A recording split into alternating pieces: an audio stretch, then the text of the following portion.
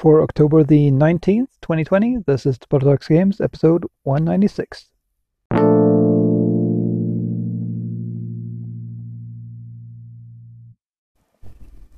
Well, since my last episode, there has been a few bans. Omnath was banned, and so was the Lucky Charm, and I think even there was a third card as well. Oh yeah, Escape from the Wilds was banned as well. So that kind of put a stop to my my progress with the Omnath deck, my Omnath Adventure deck I was talking about, and I had to start going back to the drawing board, seeing what else was working, and although I can agree that it was probably the right move. I mean, for once I was on the train of the dominating deck. Usually I'm on the receiving end of those decks, and like Teferi and Into the Wilds and all that, or Wild Reclamation. I mean, Wilderness Reclamation, and so this time I was actually benefiting from this skewed meta, but I'll agree that it was probably the right thing to do to to ban Omnath and Lucky Charm to put an end to the domination of Omnath and Adventure and the combination of the two. So after that, I went back to my Gruul Mutate Swarm deck, which is I don't know if I've talked about it, but it's, of course, as you can tell by the name, it revolves around mutate, and specifically mutating scute swarms. So, of course, the idea is to get your scute swarm out and start creating lots and lots of scute swarms. But prior to that, you want to put some mutates on them, so you get some really powerful mutations going. To do that, I have Everquill Phoenix, Gemrazor, Migratory Great Horn, and Auspicious Sterex in the deck. And to get things going, to get up to that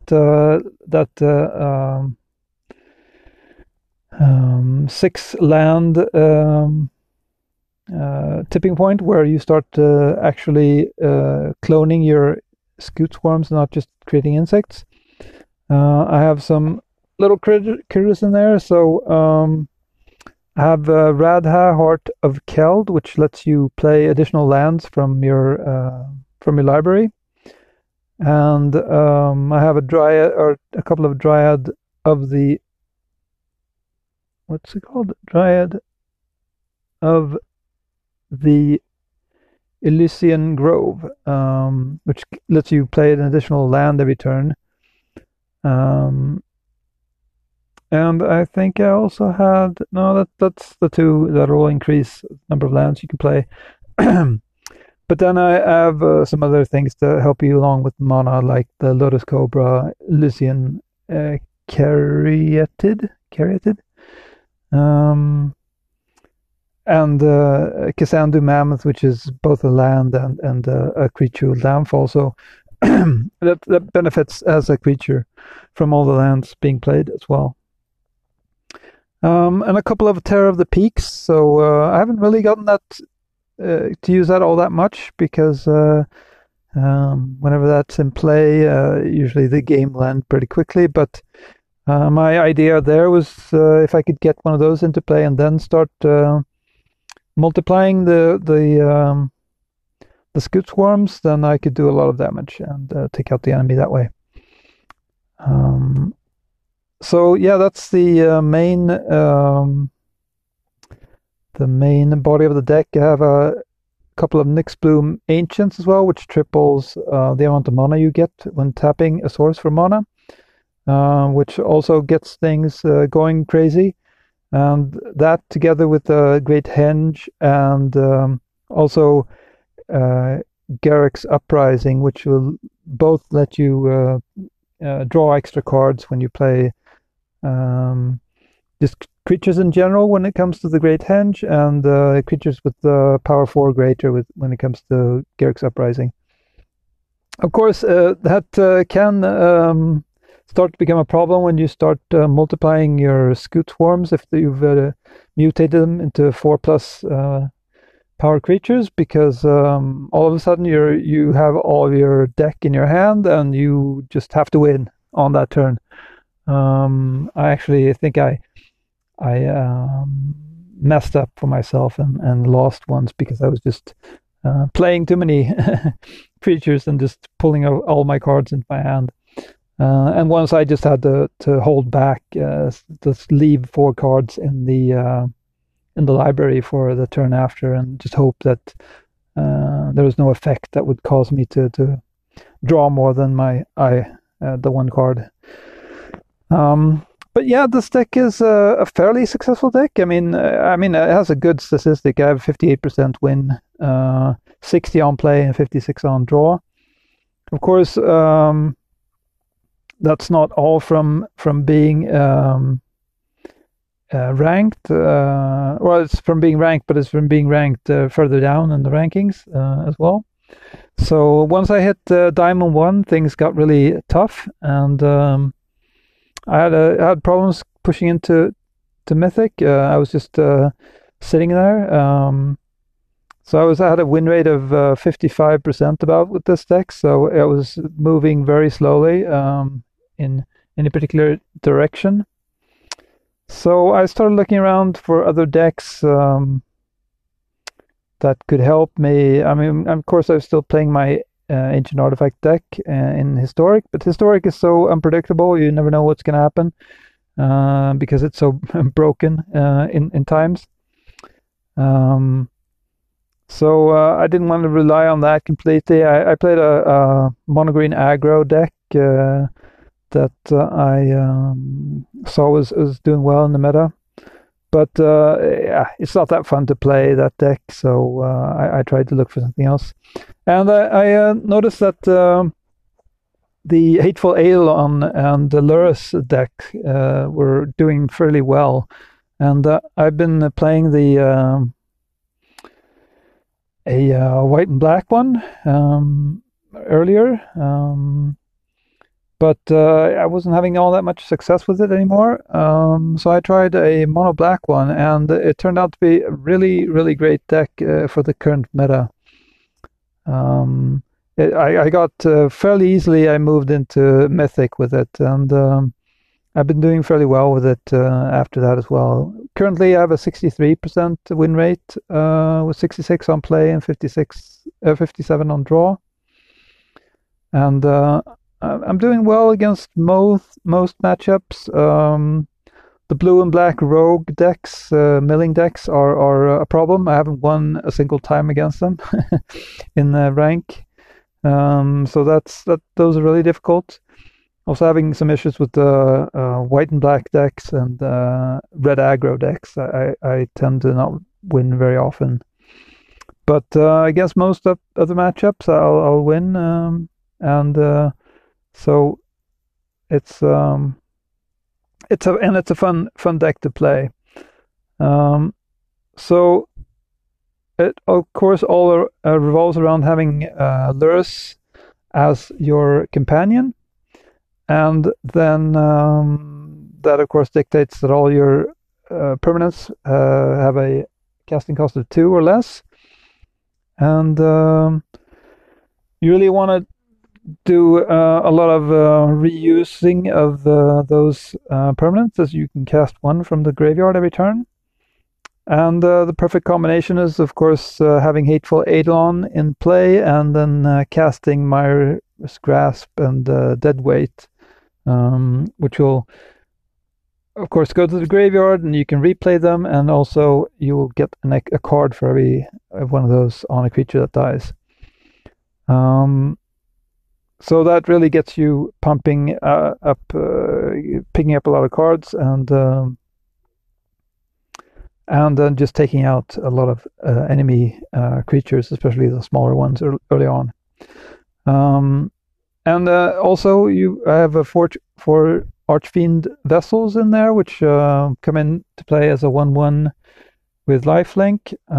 But if you play it from your graveyard, then instead it's exiled, and you get a 5/5 flyer, which is really powerful. You can get that going early on.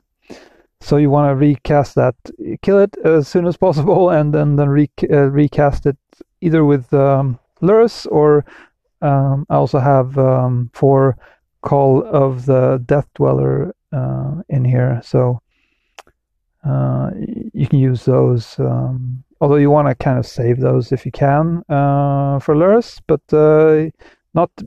you don't want to hold on to them too tight, because you still want to be able to use them, and then just not have them sit in your hand.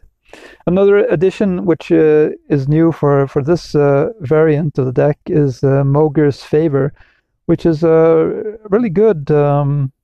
It's a 1-drop, 1 black, and it's an enchantment that gives a creature +2/-1. So you can use it either to boost one of your creatures that has toughness more than 1, or you can use it to kill a creature which is either just has a toughness 1, or that you've dwindled down to 1 in either by damage or by an enchantment. And the great thing about it is that it has exile or escape for 2 and 1 black, and just 2 cards. So even if you don't have Lurrus in play, or if you've used Lurrus for some other card, you can replay. You can replay Mogre's Favor. Anyway, so that works great as well. Also have 4 Acquisitions Experts, which is a 1/2 human rogue, which reads: when Acquisition Expert enters the battlefield, target opponent reveals a number of cards from their hand equal to the number of creatures in your party. You choose one of those cards, that player discards that card. So this isn't a party deck, so I don't usually that will just be 1 card that they have to show. But luckily, I have a couple of clerics in here in the form of Archfiend vessels. So if those are in play and haven't been turned into the Archfiend, or whatever it's called, the demon, then the opponent has to show you 2 cards instead. So that's a good little bonus there as well. And being able to replay those several times by having them die and then casting them with Lurrus is another great way to dwindle your opponent's cards from hand. There's a few other cards in here that will help you along the way. Mire's Triton, which will have you mill a couple of cards to your graveyard to get you started on playing things from there if you have Lurrus on hand. And also they have Death Touch, which is a good works as a good defense as well. Order of Midnight for those, which of course has the adventure that lets you the adventure of Alter Fate, which lets you return a creature card from your graveyard to your hand. So that's a good save for Lurrus, or another card as well, but mainly for Lurrus. And then you get a flyer, which of course can't block, but at least it's a good way to get through to the enemy.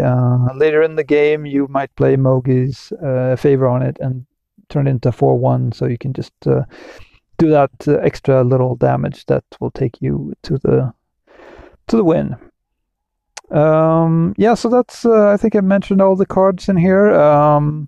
It's a fast-playing deck since everything is cheap, and you really want to use the Hateful Eidolon to your advantage to keep pulling cards so you can use all your mana. And of course with Lurrus as well, so you can keep casting things from your graveyard. And usually you'll just overwhelm the the opponent that way. So this deck has been a lot of fun and really got me a long way. It got me into Mythic, and I've been able to keep at around 90% at the moment. We'll see. I'm slowly moving my way up. I dropped down to 89 or something. I'm slowly moving up. I think I'm at 92 at the moment. Hoping it would be cool to get into one of the numbered spot in the top 1500, but I'm not holding my breath for that. So, well, we'll see. Maybe that will be in the next season. Besides the Mythic Eidolon deck, I've been experimenting some here and there with other decks, and they've been working fairly well for me, but nothing that really holds a candle in Mythic. But then I just had this idea yesterday. There's this event going on now, Zendikar event, where there are three constructed decks that you can choose from. And one was an artifact deck. It's not restricted to standard, so it has some historic cards in there. But it gave me an idea because they were playing around with using the sacrifice mechanic to trigger Sorcerer's Broom, which is one of those cards that I've been wanting to try to incorporate into the deck a while back, kind of like the Seven Dwarves. It's one of those cards that intrigued me, but I never really got it working to any great success. But here they seem to have found a crack that nut, because with Zendikar Rising and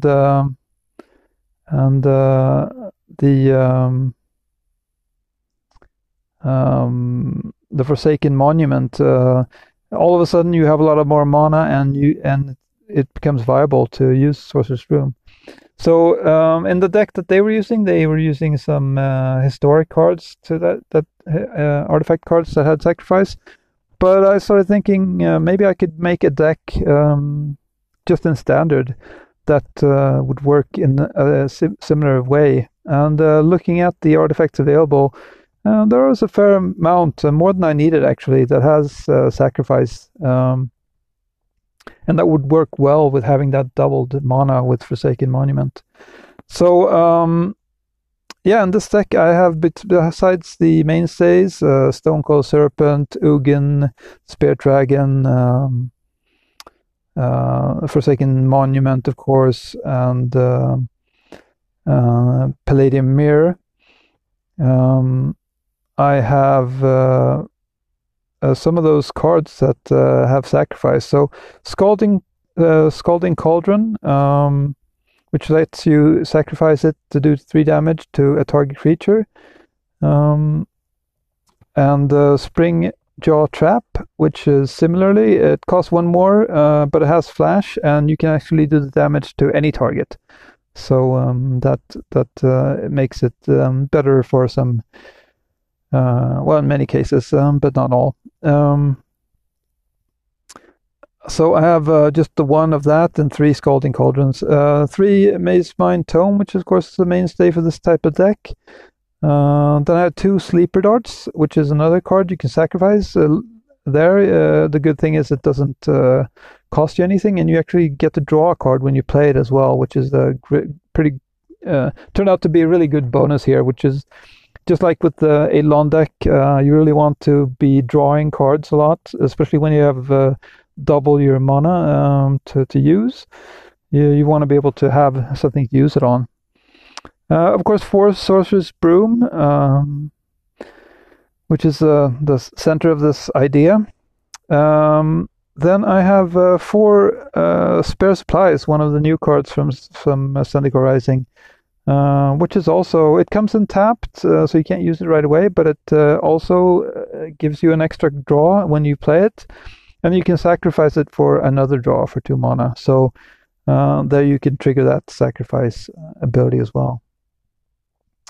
Then I put a bit of red in here.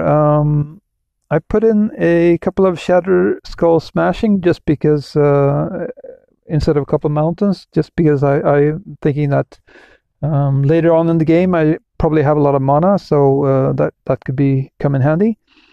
Then I put in my Gadrak, the Crown Scourge, which is that flying 5/4, which can't attack unless you have 4 or more artifacts. And at the beginning of your end step, create a treasure token for each non-token creature that died this turn. So that works very well in an artifact deck. So that finally had a use. I've had that for a while and not been able to use it really. I also put in 2 Valakut Awakening, which is an enchantment that, or actually don't know. Valakut Awakening is one of those modal lands, which is either a red mana land or an instant which reads, put any number of cards from your hand on the bottom of your library, then draw that many cards +1. So that's also for if you get stuck with an extra Forsaken Monuments in hand that you can't really play, mainly those, or anything else that you feel that you don't really need. You can kind of cycle them out for something more useful. Then I have 1 Valakut Exploration, which is a enchantment that has landfall. So when a land enters the battlefield under your control, you exile the top card of your library, and you may play that card for as long as it remains exiled.